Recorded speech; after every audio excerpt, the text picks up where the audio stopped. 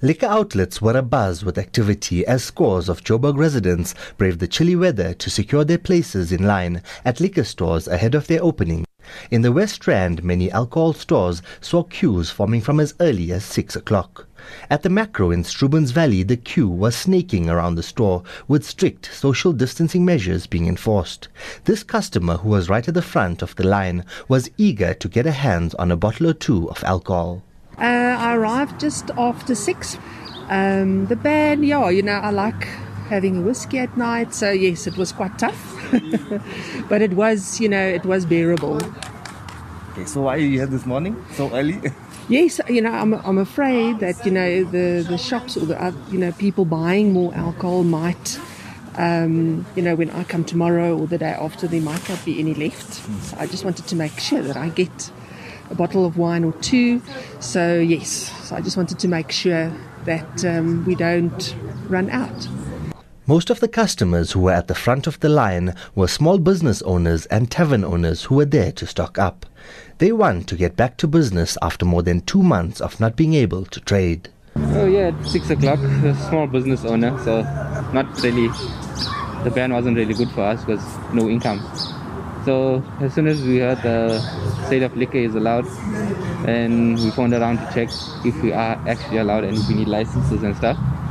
So yeah, we got everything ready and plan to open tomorrow. On the ban, it was bad because we were crippled as like Shebinas. Like we lost lots of income, and as of today, like our workers are not working, and like it was very bad for them. That's what I can say. So why are you here today? What are your main stock you're coming to get? Everything from your bottles, the whiskey, brandy, the cases. Meanwhile, in Bloemfontein in the Free State, hundreds of people also formed long queues at major liquor outlets. By 8 a.m., ahead of the opening of the outlet at 9 o'clock, there was a long queue at Macro. Some of the customers had this to say. To buy alcohol this morning, it was a long time without no alcohol, so... I'm here also to buy some alcohol because it was a long time without it, and We are going to buy something that we have not been drinking for so long that we are happy thanks to Mr. Ramaphosa. In the Nelson Mandela Bay Metro, liquor outlets were also abuzz with activity. A New Brighton resident in Port Elizabeth, Glenn Munyana, wasted no time and was amongst the first in the queue at an outlet in Wellborn Road in Central. He says it's been a long wait to quench his thirst.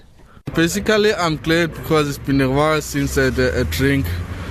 So for me to come this early basically was just to avoid the queue. I know people will be coming in their row, so what I wanted to do was just to come early, buy my stuff, then go back as soon as possible.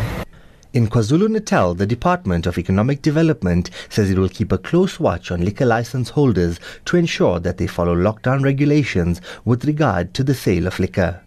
In a statement, the department says transgressors might have their licenses suspended for the rest of the lockdown or for 3 months.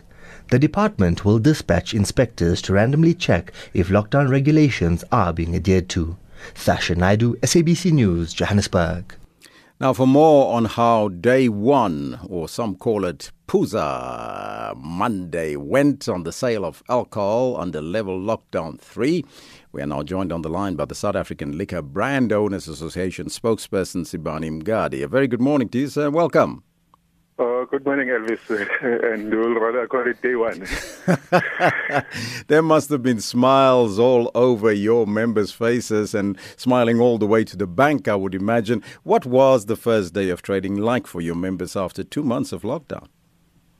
Yeah, I mean, it was an amazing day, Elvis, I must say. Look, we have looked at what has happened in other countries. I think probably India comes out quite strongly what happened on the first day of that country with all the commotion that happened. And we really are excited with the way the traders in particular, as well as the shoppers, the way they behave on the first day. The queues were long, yes, but the way people have been patient and waiting to have an opportunity to shop, as well as on the trader side, both the formal side of the business as well as the township, or what we call mainstream economy in our terms.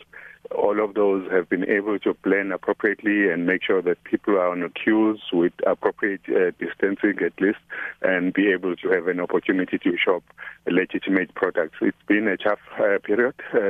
People who like to consume alcohol have had to do many things that I think we are purely illegal when you start brewing at home and purchasing things that are illegal, either smuggled or illegally produced. And it's been a tough period, and we appreciate the opportunity that we have now to be able to trade over the 4 days in a week and be able to deliver quality product and opportunity for people to purchase and enjoy their drinks at home. Now, preparations for yesterday should have started last week already, but how was the feedback from some of your outlets that you service? Because there was a frenzy, and a palpable frenzy in the crowds that were queuing to buy some alcohol.